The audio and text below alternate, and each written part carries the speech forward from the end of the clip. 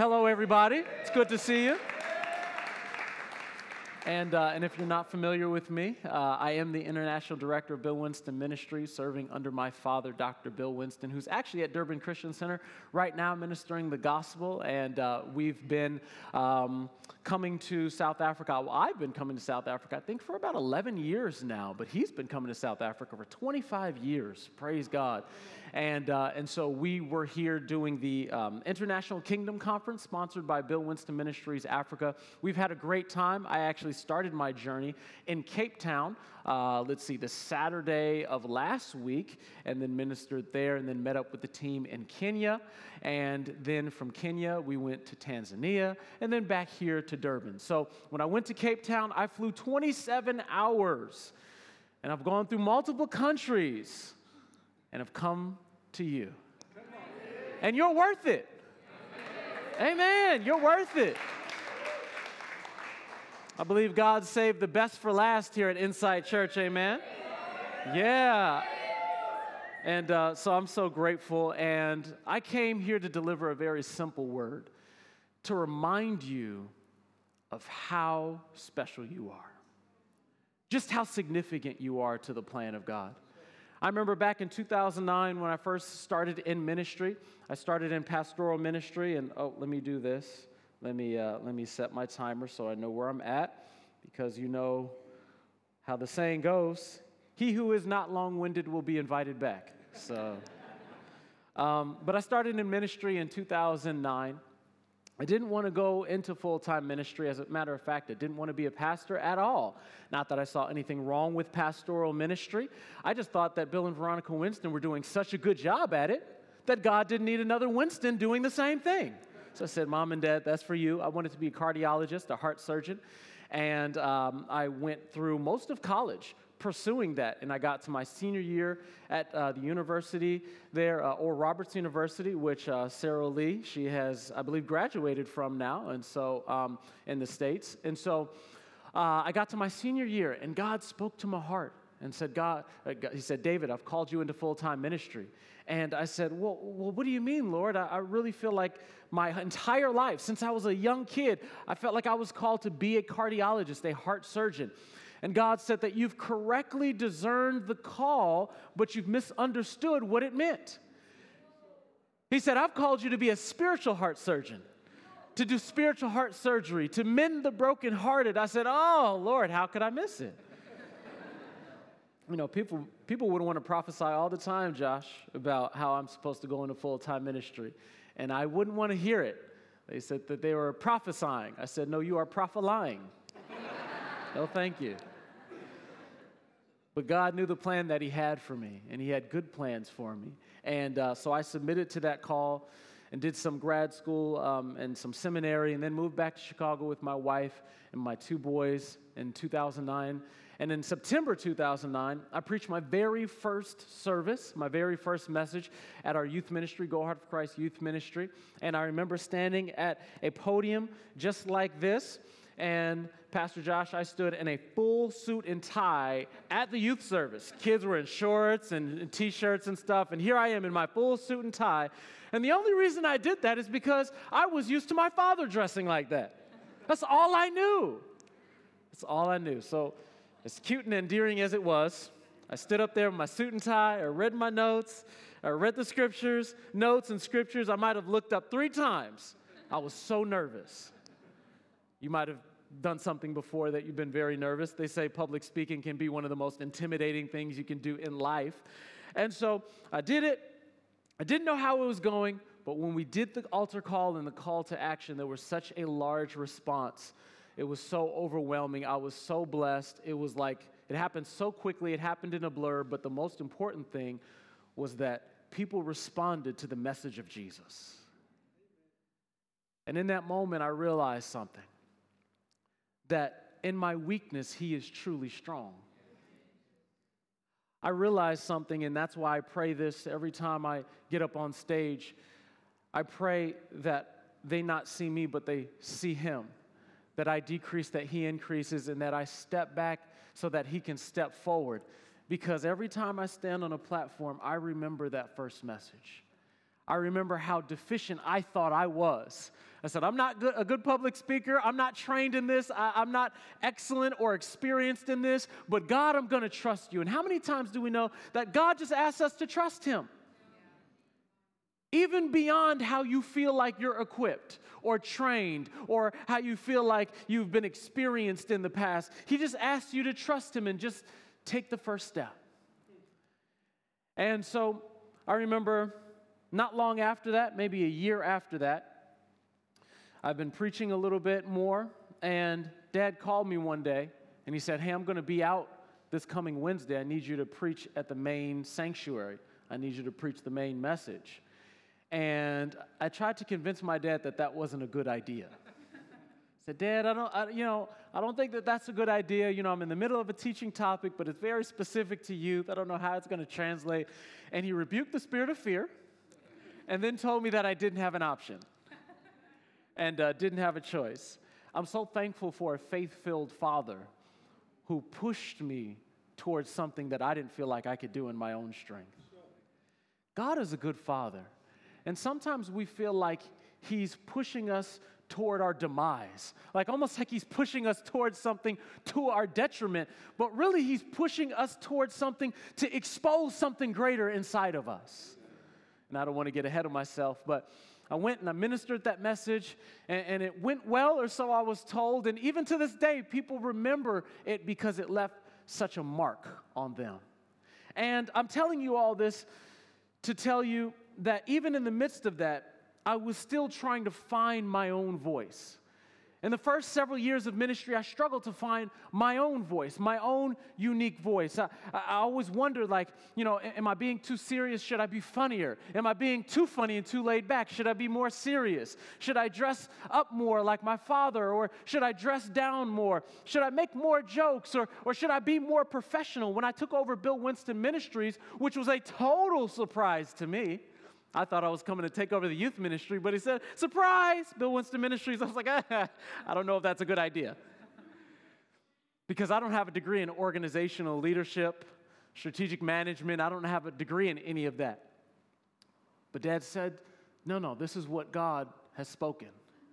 And now I have to lead people who are old enough to be my parents and my grandparents. I was 24 years old when I took over that ministry. And I'm trying to figure out what the heck am I doing? And I remember going through and trying to figure out, how should I be? Trying to become more comfortable in my skin. And then looking to my dad and feeling like he's done such great things and still doing such great things for God. Things that are talked about all over the world. Bought malls and started banks and done this and done that and making such an impact all over the globe for God's kingdom. I said, God, how can I ever live up to that? He said, you never have to. People who used to say, how does it feel to have to fill your father's shoes? And I used to feel the weight of that. I said, I don't know, kind of intimidating. But God said, you don't have to walk in his shoes. You walk in your shoes.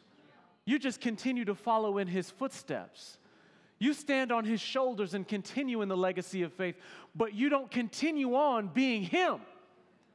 You continue on by being you.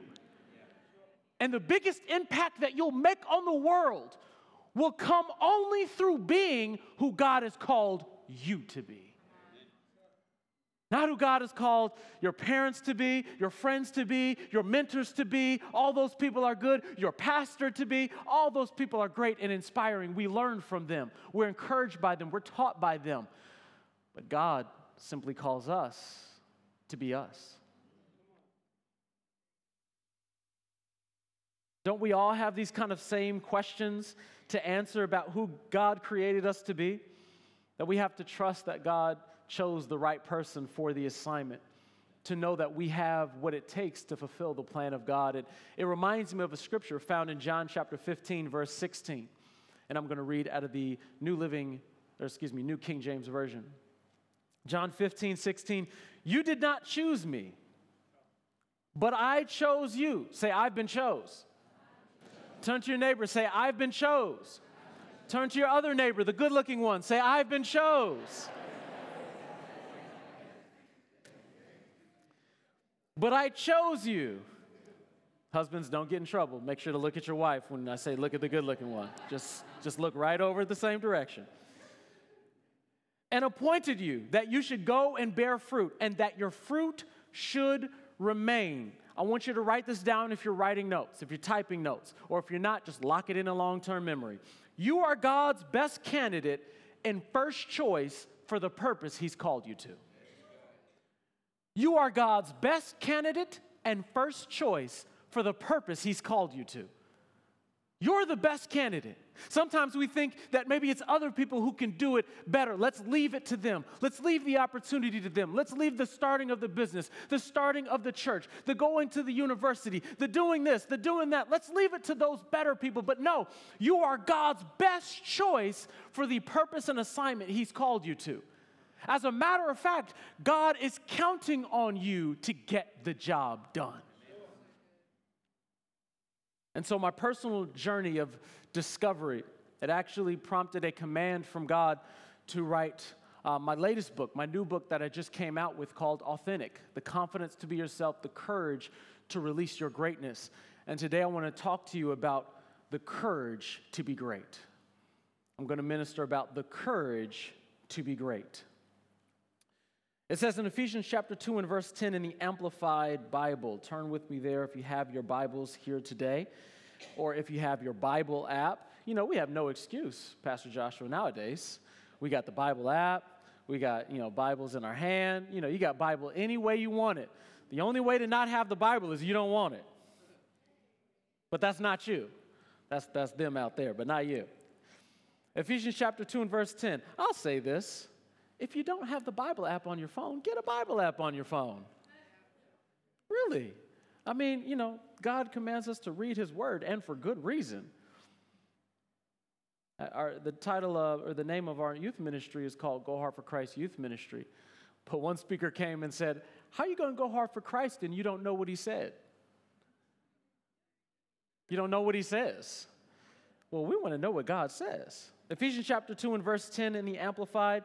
This is the Apostle Paul. He writes this, for we are God's own handiwork, His workmanship, recreated in Christ Jesus, born anew, that we may do those good works which God predestined and planned beforehand for us, taking the paths which He had prepared ahead of time that we should walk in them, living the good life. Say good life. Living the good life which He prearranged and made ready for us to live. But notice this, living the good life is contingent upon knowing that we are His masterpiece. We are His workmanship. That word workmanship, it actually translates masterpiece, work of art, crowning artistic achievement, one of a kind. That there's only one of you in the entire earth. And that's incredibly valuable. You're incredibly rare. And sometimes we live life thinking that maybe we're deficient or we wish we were somebody else or like somebody else, but God says, no, I've created you on purpose for the purpose to which He's created you. Your personality is perfectly suited for the purpose that He's given you. As a matter of fact, the more you understand who and how you are, I believe that purpose starts to find you. But a lot of times if we shrink back, if we cower, if we try to hide who we are, we try to downplay our significance, our difference, I like to call it our unique genius, then it makes it difficult to walk the path of purpose because we're trying to find it. We're saying, where is it? Where is it? And a lot of times people are asking, when it comes to purpose, they ask the question of what instead of asking the question who. And they try to do it backwards. They're asking like what to do. They look at something tactical, right? What are the to-dos? What should I be doing? But I say, no, step back. Let's look at it from this perspective. Who are you? Who are you? Who has God created you to be?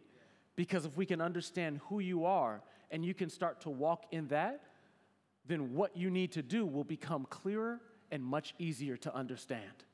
Can we keep going? You guys can talk back to me this morning. Can we keep going? Yes, all right. We're here to have some fun. There are some things that God wants you to do to advance His kingdom, but you will be reluctant to do them if you don't think you're the right person for the job. And now in the Bible, in 1 Samuel chapter 17, we see a young man who saved a whole nation. It was a teenage boy because they didn't divert from the plan of God. He didn't divert from being who God called him to be. I'm talking about David. And in 1 Samuel chapter 16, we see that he was a young boy, a shepherd boy. He was taking care of his father's sheep. He was a musician. And as I said, he was a shepherd. And he was young. He wasn't a trained warrior to do battle, or so we thought. And so in 1 Samuel chapter 16, the prophet Samuel, he comes to the house of Jesse because it's time to anoint the next king. God's hand was leaving Saul, and it was time to anoint the next king. So Samuel comes, walks up, knocks on the door. Jesse says, "Hey, prophet, come on in. What's up, man? Can I get you some coffee?" You all have some fantastic coffee over here, by the way. It warmed my soul. And so he comes in, and he says, "It's time to anoint the next king. God has sent me here. Put all your sons right here so I can see what the Lord says." And so Jesse says, "Oh, okay, Samuel, no problem. Come on in, boys, come on in." Had them lined up, and I can see Samuel. He's kind of going down the line, and I can see him starting with the tall, handsome, strong, good-looking one first. You know, kind of like me. I understand. I'm just kidding. And so he's starting with this one. And God said, "No, that's not him." And he goes down the line. "No, that's not him." And goes down the line. "No, that's not him." And keeps going. He's 7 sons in, and he gets to the last son, and I said, "Jesse, now I know I can hear the voice of God. Where is he? Do you have any more sons?" And he says, "Well, I got another boy, but he's out there keeping sheep. You don't want him." He says, No, call him in." And notice, his father didn't even think enough about him to call him into the house. He didn't even think that he was the most likely candidate. As a matter of fact, he thought that he was such an unlikely choice that he didn't even bother to call him into the house. And he brought David into the house, and God said to Samuel, "Don't look on the exterior appearance or the outward appearance, because I look at the heart." And God said, "This is him." And I could see Samuel saying, "God, are you sure?" No, this is him. And so he anoints him with oil and anoints the next king. And what does David do? Does he change his bio on his Instagram account to next king? Little crown emoji right there? No. He didn't do any of that. He went right back to the field to continue in his assignment. Because it wasn't time for him to be announced yet. So you can be anointed but not announced. But it doesn't discount the anointing on your life. Somebody might feel like you're in a waiting season. You feel like there's an anointing on you, but God says, just be patient and just be faithful. I'm going to get to that in just a second. But so we see David goes back to the sheep. But then we see in 1 Samuel chapter 17, in verse 4, there's a giant-sized problem that happens. This is a very familiar story, David and Goliath. So there was this man named Goliath, and I'll read the 4th verse. It says, "And a champion went out from the camp of the Philistines named Goliath from Gath, whose height was 6 cubits and a span." So some historians estimate he was about 9 or 10 feet tall. I would say that that's a giant, right? And in verse 10 it says, "And the Philistine said, I defy the armies of Israel this day. Give me a man that we may fight together." And when Saul and all Israel heard these words of the Philistine, they were dismayed and greatly afraid. They were scared, or what we say in America, scared. They were scared. And in verse 16 it says this, "And the Philistine drew near and presented himself for 40 days, morning and evening." So let's fast forward through the story. So David comes to bring some Nando's to his brothers. Jesse said, "Bring some food." So he picked up some Nando's and brought it to his brothers. They were hungry. And you thought his brothers would be happy to see him. Like, "Oh, it's time to eat. We're hungry. We've been on the battlefield all day." But his brothers said, "What are you doing here? Why are you here? Go away." As a matter of fact, who's keeping the sheep? If you here, who's there? So he said, "Well, what have I done now? I'm just here to bring some food. Dad said, bring y'all some food. So that's what I'm doing." But he overhears Goliath taunting them. taunting their God. And he says, do y'all hear that? Can you hear that? You know he's talking about us, right? And I can see his brothers getting more and more angry. David, go away. We'll handle this. And he said, no. Who is this uncircumcised Philistine that defies the Almighty God? And then he starts inquiring, right? Because David's a little nosy. He says, well, what will I get if I were to perhaps step up and try to defeat and fight this giant? And they entertain him and they tell him, what would happen. And then David says, well, maybe this might be a good idea. And I can see his brothers trying to kick him out, try to get him to leave. But notice the battle is calling out to David. I feel like it's really important that when we go through life, when there's things that are stirred in our hearts, there's things that are calling out to us, battles, if you will, calling out to us. Maybe things that we see on the news or in society and culture that keep coming up in our prayer time or really bother us. And we feel like, hey, somebody should solve this problem. You know what? God is about to solve the problem. He solves it through you. That's why he won't let you forget about it. That's why it bothers you so much when you see it. Because when God solves problems, he anoints people. Sometimes we want God to solve problems through other people or solve problems because he's sovereign. So you don't need to use and need anybody, God. You can just do it yourself. Or maybe we look to politicians, right, and the leaders of the land. But you're a walking problem solver. You've been appointed and chosen to solve the problems of this world. And you're a solution, walking around in skin. And people may not know that you are the one to solve that problem, but God, he's answering the prayer through you. So let's keep going. In 1 Samuel chapter 17, verse 32, then David said to Saul, because Saul called him in, he heard about David wanting to fight this giant and this Goliath. And then David said to Saul, let no man's heart fail him, let no man's heart fail because of him. Your servant, your boy David, will go and fight this Philistine. And Saul said to David, you are not able to go against this Philistine to fight with him, for you are a youth, and he is a man of war from his youth. Now, I can see King Saul. He's thinking, hey, this is crazy. Why would you come out and try to fight this Goliath? Can't you see that you are but a boy and that he's a giant? He's been trained in war, trained in battle. He's been fighting for many years. This is crazy. And David says, no, let me have a crack at him. And I want to talk to you about three things that we can learn from David's experience. I want to keep going in the scripture in verse 38. So Saul, he couldn't convince him not to fight, so he did what a good king would do. Saul clothed David with his armor and put a bronze helmet on his head, so he clothed him, and he also clothed him with a coat of mail. And David fastened his sword to his armor and tried to walk, for he had not tested them. And David said to Saul, I cannot walk with these, for I have not tested them.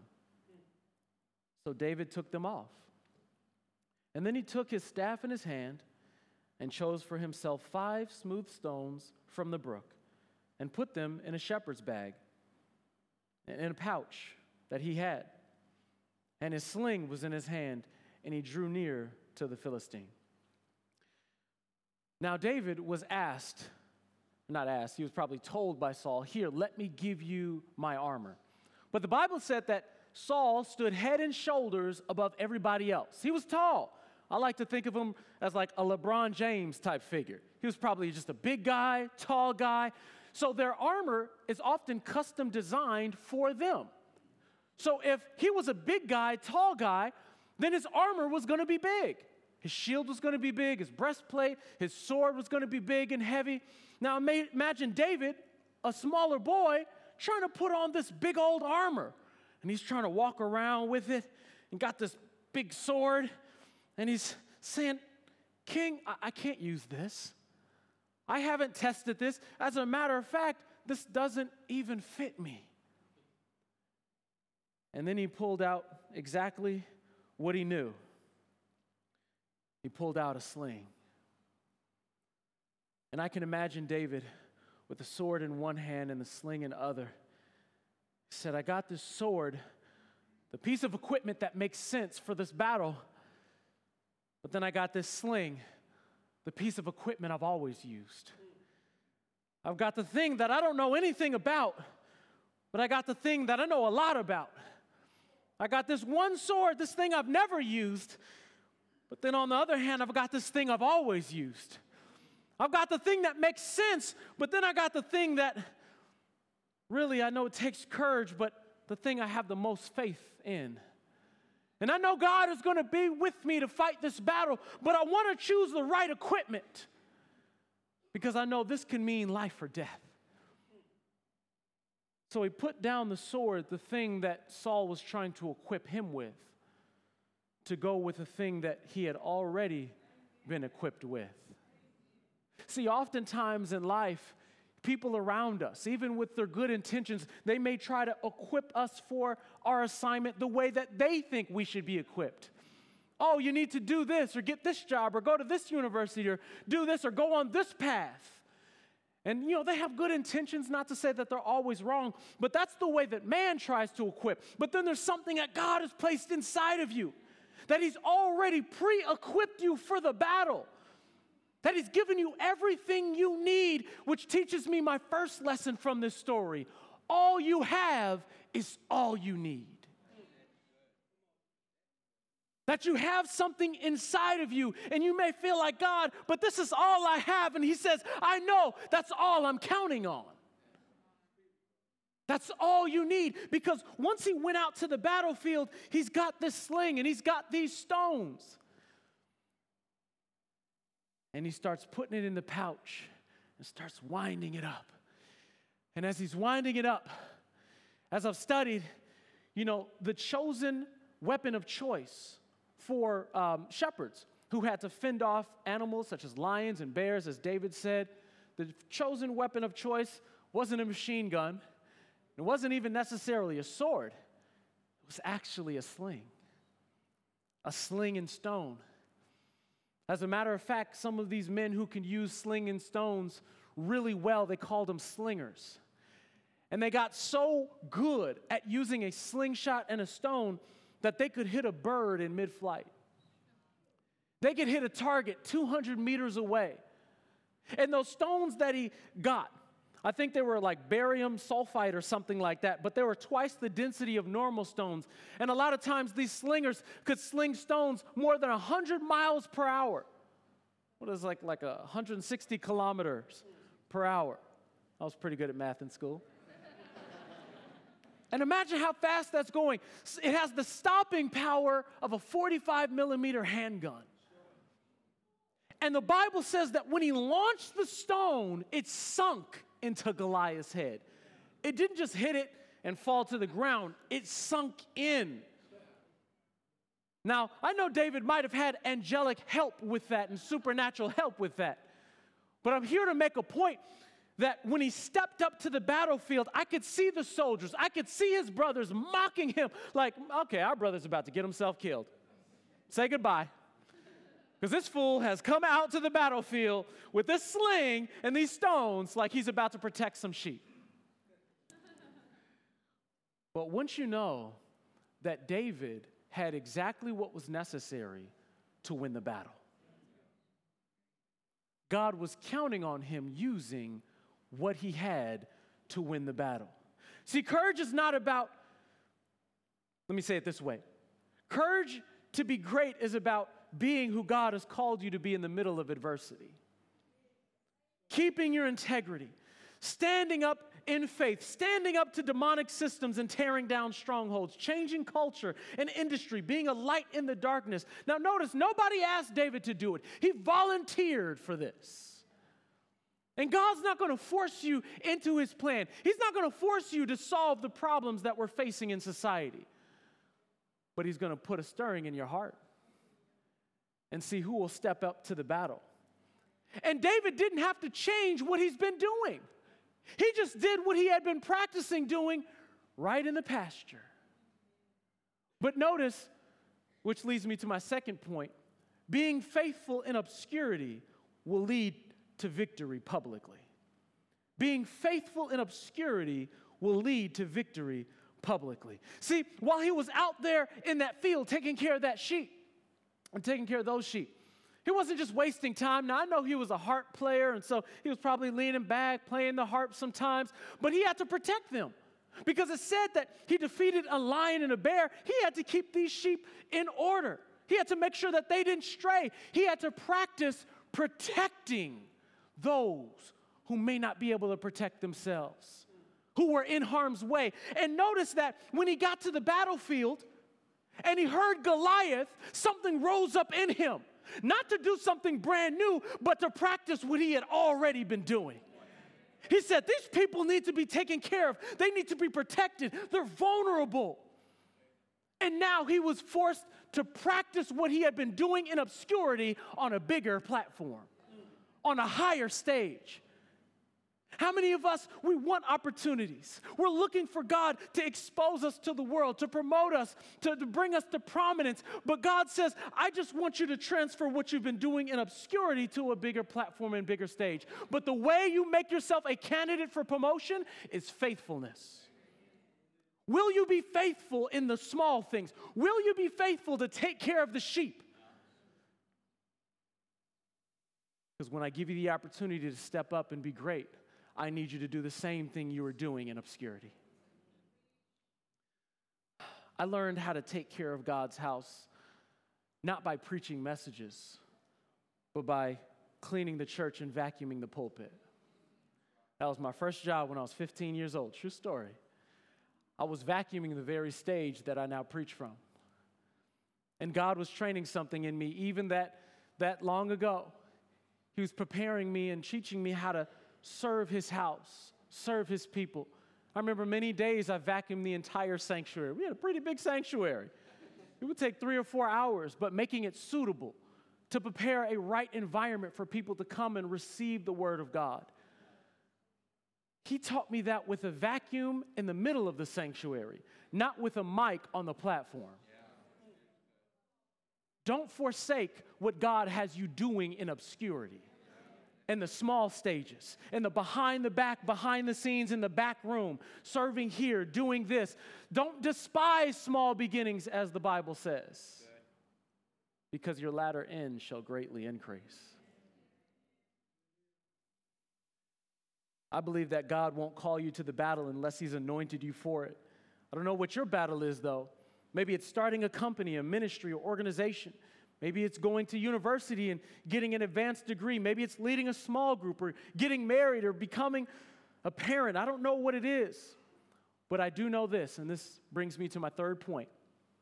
God chose the right person for the assignment. Let me say that again. God chose the right person for the assignment. One more time. God has chosen the right person for the assignment. You could have been born at any point in history. 1818, 1949, 1513. Thank God I wasn't born in 1513. No Wi-Fi, no electricity, no indoor plumbing. I mean, that would have been rough. And of course, if you were born back then, you didn't know any better. But thank God for our modern advancements, and thank God for toilets.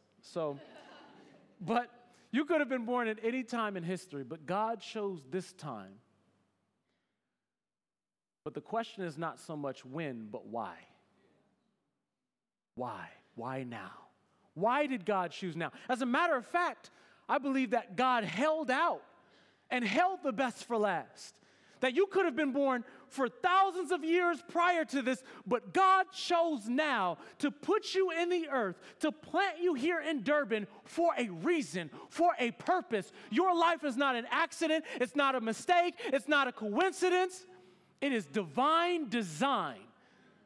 One person said that there's a 1 in 18 billion chance that you would have been placed in the earth in this location in this time in history.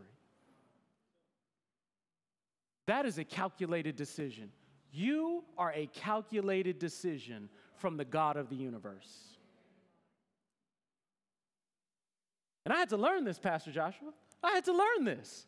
I had to learn that there's a level of significance I carry, way beyond my name or who I am or my father who I serve. There's a level of significance that I carry just by being born. And then having a father who's the God of the universe. He says that I am fearfully and wonderfully made. It says, marvelous are your works, Psalms chapter 139 and verse 14, and that my soul knows very well. You're unique. And God didn't get it wrong when it came to creating you. He created you on purpose. Now, here's what I've learned. That in order for greatness to be exposed, it needs a force. It needs a little push. It says in Ephesians chapter 3 and verse 20, it says this, now to him who was able to do exceedingly abundantly, say exceedingly abundantly, above all that we ask or think according to the power that works in us. So notice that the Holy Spirit power, it's at work in us to do more than we feel like we can do. That there is an exceedingly and abundantly that we are capable of that we may not consciously be aware of. But there is more than that you can do than you think you can do. There's a level that you can go to that you don't necessarily know you can go to, or possibly even think you can go to. Or let me go a step further, a level that you don't even think is possibly for you. Maybe because of who you are, where you're from, what family you were born into. Sometimes we think that because of maybe we don't have the right connections or the right amount of money in the bank account or didn't have the right schooling or didn't come through the right organization or don't have the right other natural things, we feel like, oh, God can't use me in this kind of major way. But God, he doesn't need any of that. We're talking about God of the universe. He is not limited to our natural experience. What matters is not what's out here. What matters is what's in here and what's in here. It's about what you think. As a man thinks in his heart, so is he. So it brought me to an example, and I feel like we can learn from David. Because as David stepped up to the battlefield, he might have already had in mind, what he was going to do. But he stepped up to the battlefield. And as he stepped up to the battlefield, and as everybody was looking on, saying, man, this kid is crazy. He's about to get himself killed. I believe that David knew something that nobody else did. I think he knew something. I think he knew what he was going to do, and it wasn't necessarily a surprise to him. And he knew that he was about to sling a stone with a sling. And everybody else thought this kid is going to die because Goliath is going to cut his head off, real plain and simple. He doesn't even have any armor on. But David knew that he was never even going to get anywhere remotely close to Goliath. He was never going to get close to the giant. He doesn't have to be, within even maybe 40 meters to sling this stone. Maybe he can even be further. He doesn't have to step up and do hand-to-hand combat. So I really believe that he knew that he had a good chance of victory.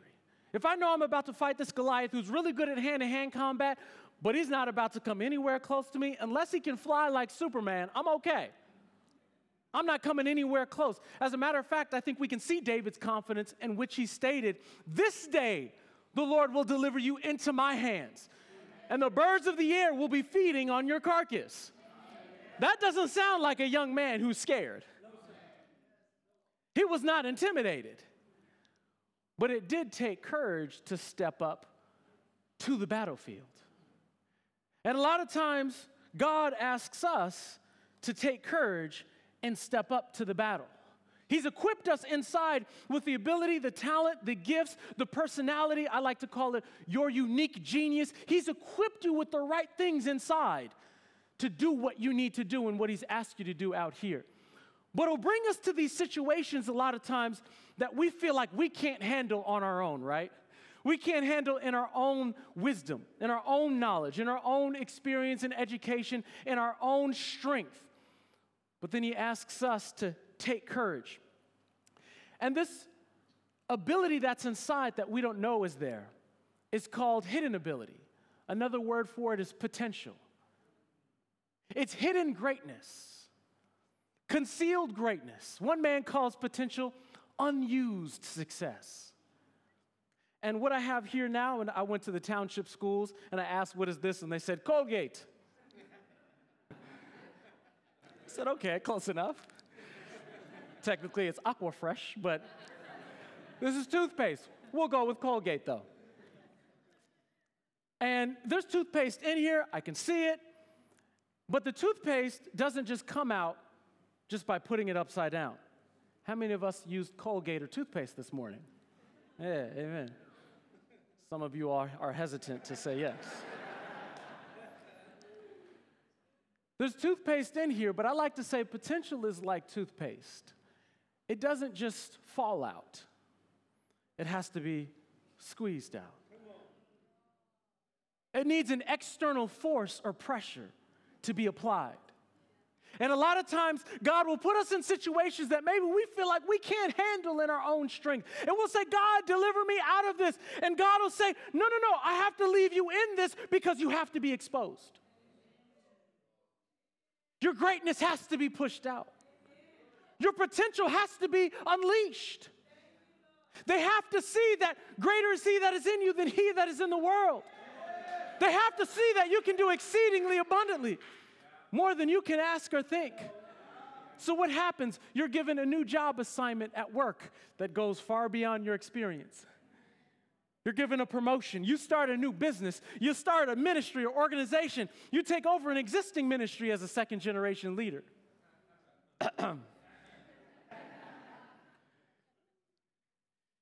And God puts you in a situation you feel like, God, this is more than I can handle. And he said, yeah, I'm counting on it. Because in your weakness, I am strong. My strength is made perfect in your weakness. So God always puts us in situations that forces us to depend on him. And in the middle of depending on him, we learn about us. And potential starts to come out. Hidden ability. And you say, I didn't know I could do this.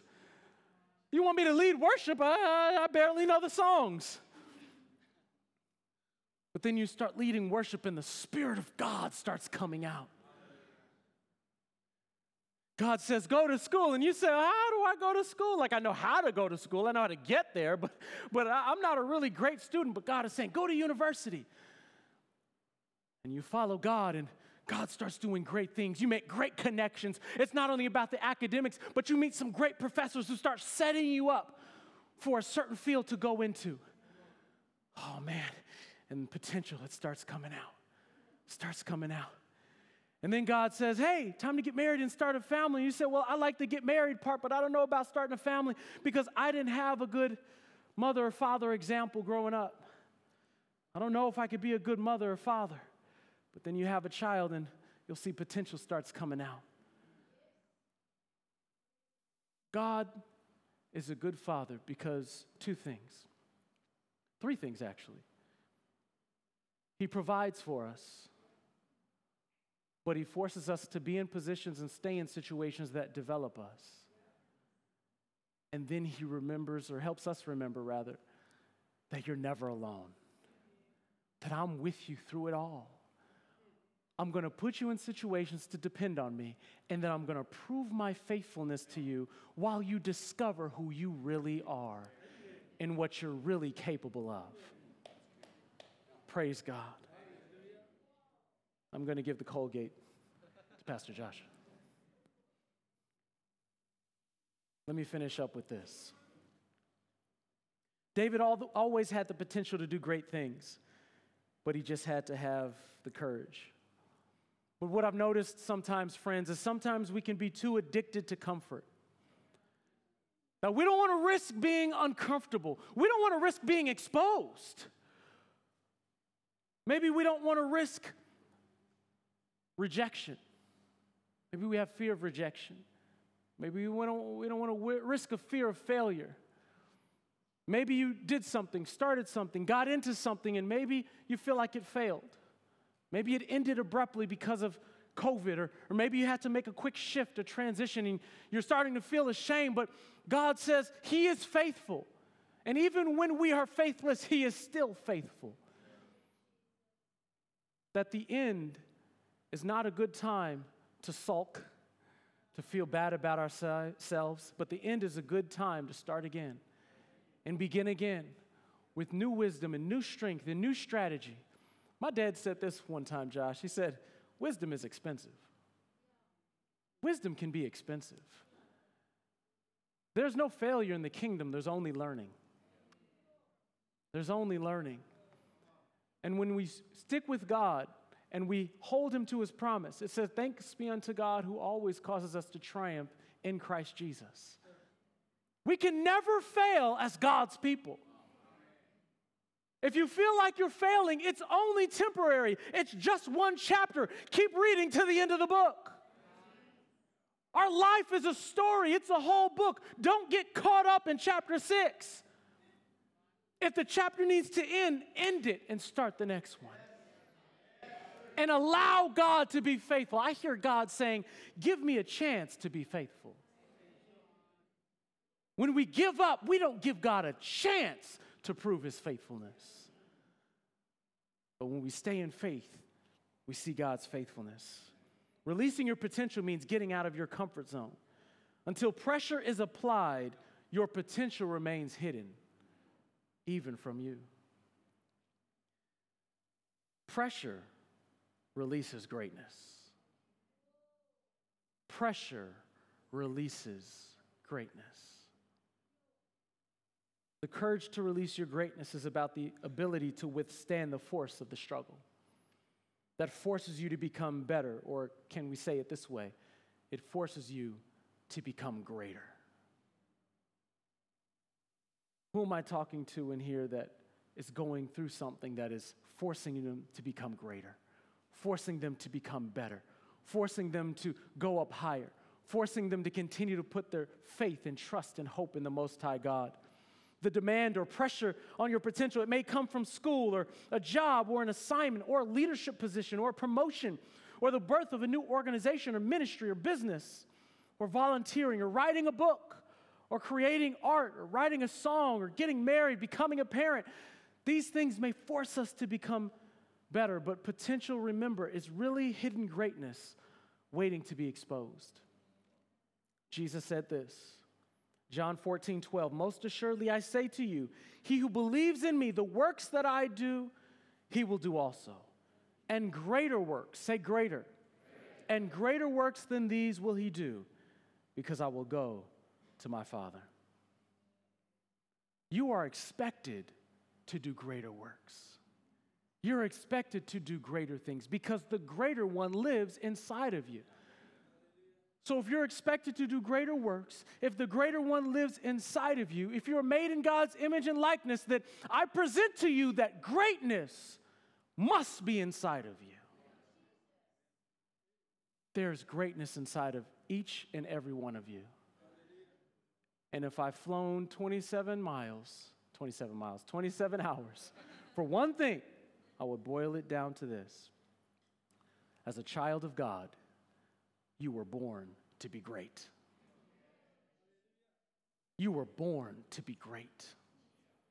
You weren't born to go through school, get a good job, have a family, and die.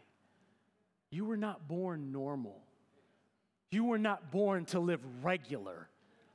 You were born to be great, to do something great. I'm not talking about being famous. Martin Luther King, who was famous over in the States. You might have heard of him before, but he helped to end segregation through the civil rights movement back in the 1960s, and he said this, not everyone can be famous, but everyone can be great, because greatness is determined by service. What service am I talking about? I'm talking about serving the world your gift, your ability. What's inside of you, your unique genius. And when you serve the world your gift, that is greatness being exposed. My friend, you were born to be great, but it takes courage. But I believe you're the right people because you have the courage to be great. Come on, somebody put your hands together. Receive the word of God today. Hallelujah. Heavenly Father, we thank you for this word of God that has gone forth into their hearts. I thank you, Lord, that this word seed will grow up and bear forth much good fruit. I decree and declare that the wicked one would not steal the word that was sowed, but we thank you, Father God, that great things will come from this. I thank you, Lord, that new ideas, new thoughts, Father God, will come from this, that there will be no more low self-esteem and low self-worth. I bind every spirit that would try to come against the people of God, that would cause them to think thoughts of low self-image and of insignificance, Father, that we are created in your image, in your likeness. We are joint heirs together with Jesus Christ. We are seated in heavenly places together with him. I thank you, Lord, that because of that, because we are your child and your children, you call us royalty. We are a chosen generation and a royal priesthood. Let us never think down upon ourselves or about ourselves or speak bad about ourselves. But let us speak those good things that you speak, what you say. Lord, correct our thoughts here this morning, that we will understand that we have what it takes to do what you've called us to do, that there's greater inside of us, that the greater one lives inside of us, and that we will do great things in this life. In Jesus' name. Close your eyes with me for just a moment. And just let this word resonate. Just take a moment.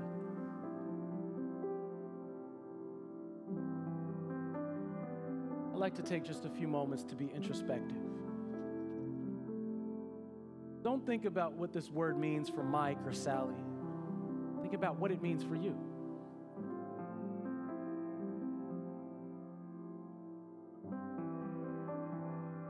The word benefits you when it's mixed with faith after you hear it. So what is God speaking to you to do by faith now? Is it correcting some things you've been saying? Maybe some ways that you've been thinking. Maybe it's your perspective, or maybe God is speaking to you, confirming that it's time to step out. I have good news, though. God is with you. You're never alone. But maybe some of you have felt so alone. Felt so alone lately. You felt like it's just you by yourself. And part of that loneliness and that emptiness might come because you don't have real relationship with God. I'm not talking about you going to church or being a good person, but there's a void, there's an emptiness, there's a loneliness that keeps lingering. And it's because, friend, you don't have relationship with God. And because of that lack of relationship with God, nothing can fill that void. Nothing can satisfy. You might go to parties and drink, and that doesn't satisfy. You might look online and try to do some things that doesn't satisfy. Different relationships and different jobs don't satisfy. The things of this world, cars and purchases, trips, they didn't satisfy. There's only one thing that can satisfy. That's a relationship with God, because you were designed for a relationship with him. If you're here today and you know that you don't have that relationship with God, but you'd like it, the most important thing that I can do today is share with you the one fact that Jesus died on the cross for your sins. And on the third day, he rose again. He is alive today. And he wants to take up residence in your heart. He wants to reside right with you. He wants to be with you. He wants relationship with you. He wants to give your life new meaning and purpose and fill that void once and for all. If you're here today and you know that's you who I'm talking to, allow me the pleasure of praying a prayer with you of salvation to fill that void, to give you new hope and start a relationship with God here today. If that's you, I want you to take courage and take that boldness that I talked about and get up out of your seat, make your way into the aisle, and stand up here with me at this altar and allow me to pray with you here today. If that's you, come forward right now.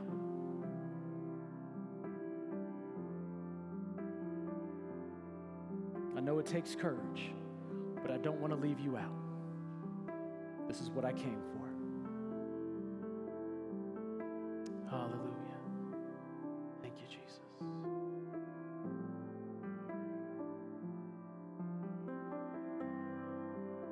Or perhaps you might be in a second group of people. Praise God. Come forward. Perhaps you might be in a second group of people who has had relationship with God. At one point, you're walking with God, but now you're feeling this distance from God. You're feeling like you don't know when the last time God and you all have communed. The last time God has spoken to you, you've spoken to Him. You're feeling like you and God have fallen out of relationship with each other. And that joy that you once had, that relationship you once had, that freedom you once had, you slip back into old ways, bondage, and you're trying to find God once again. You might have been even praying recently, saying, God, I need your help again, and I know I've messed up, and it's made you feel ashamed on turning your back on what you knew to be the truth, is that God is the way. Jesus said, I am the way, the truth, and the life. No man comes to the Father but by me. And the good thing is that He didn't give His life for perfect people. He gave His life for imperfect people. People who know that they need a Savior. And the Bible says in Hebrews chapter 12, verse 2, that for the joy that was set before Him, He endured the cross and He despised the shame, because He was up there being tortured naked on a cross, died publicly, but He endured the shame for the joy that was set before Him.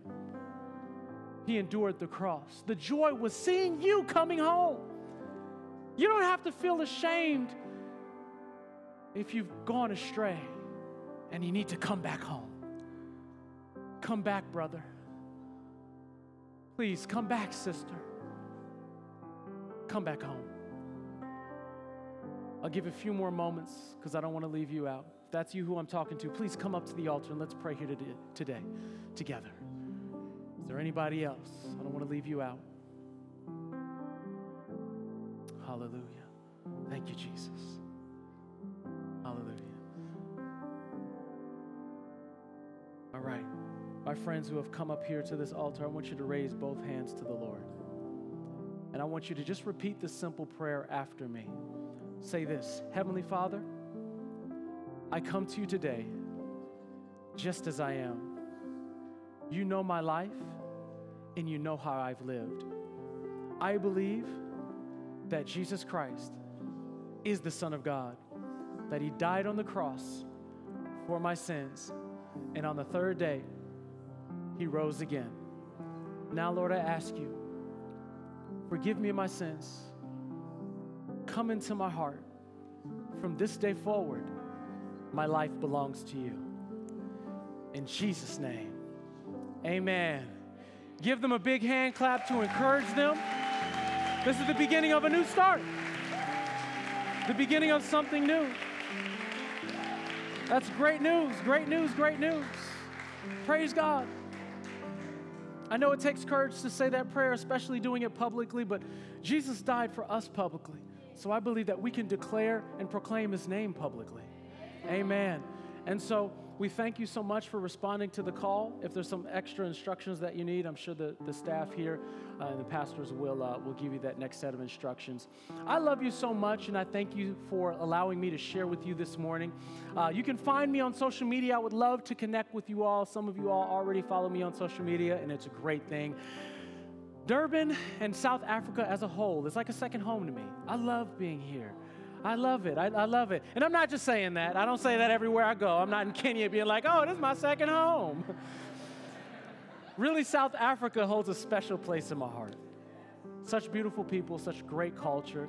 And the Spirit of God is so heavy here. You all are so hungry, and I love it. And you all embrace us as one of your own, and we thank you so much. You can follow me on social media, Facebook, Instagram, Twitter, at David S. Winston, David S. Winston. And also I have just a small handful of books available in the back. You can purchase those today if you would like. Authentic, The Courage to Release Your Greatness, The Confidence to Be Yourself, The Courage to Release Your Greatness. And I believe that it's really going to bless you. Some of what I talked about today comes right out of that book. If we sell out, I promise we'll get some more to our BWM Africa office, which is right here in Durban. And so you can go to billwinston.org.za to place your order for your copy online. If we do sell out, my apologies. The book has done very well in the other spots. And so but I did tell them to hold some for you all, so you can be blessed by that. Thank you for those hand claps. I appreciate that. Thank you. But I love you all, and I love your leaders. I want to let you know that you have fantastic leadership. I honor the Watsons in their absence. I know they're having a great time where they are, and I honor you all as the next generation. And I want to let you know, Pastor Josh, you're doing a great job. And leadership, you all are doing a great job. Continue to do what you've done. And, I know sometimes it can be challenging to take over as a second-generation leader, not that I know anything about it. But I do know that God's hand is on you and that the Spirit of God is on you and that you will be Spirit-led. And, church, I want to encourage you, continue to pray for your leaders. Really. And I'll say it as a group. We need your prayers because, things get challenging for us, too. We have feelings too. Some of us have a family too. and things happen. Life doesn't change and all of a sudden get sunshine and rainbows and roses because you go into the ministry. You're challenged just as well. But there's a greater call and responsibility because you not only have to manage your challenges, but then you have to be there with courage, compassion, and wisdom to help other people navigate their challenges as well. And sometimes that can be a heavy cross to bear. And I'm not here to complain. God has given us strength to do it because it is the call to which we've been given.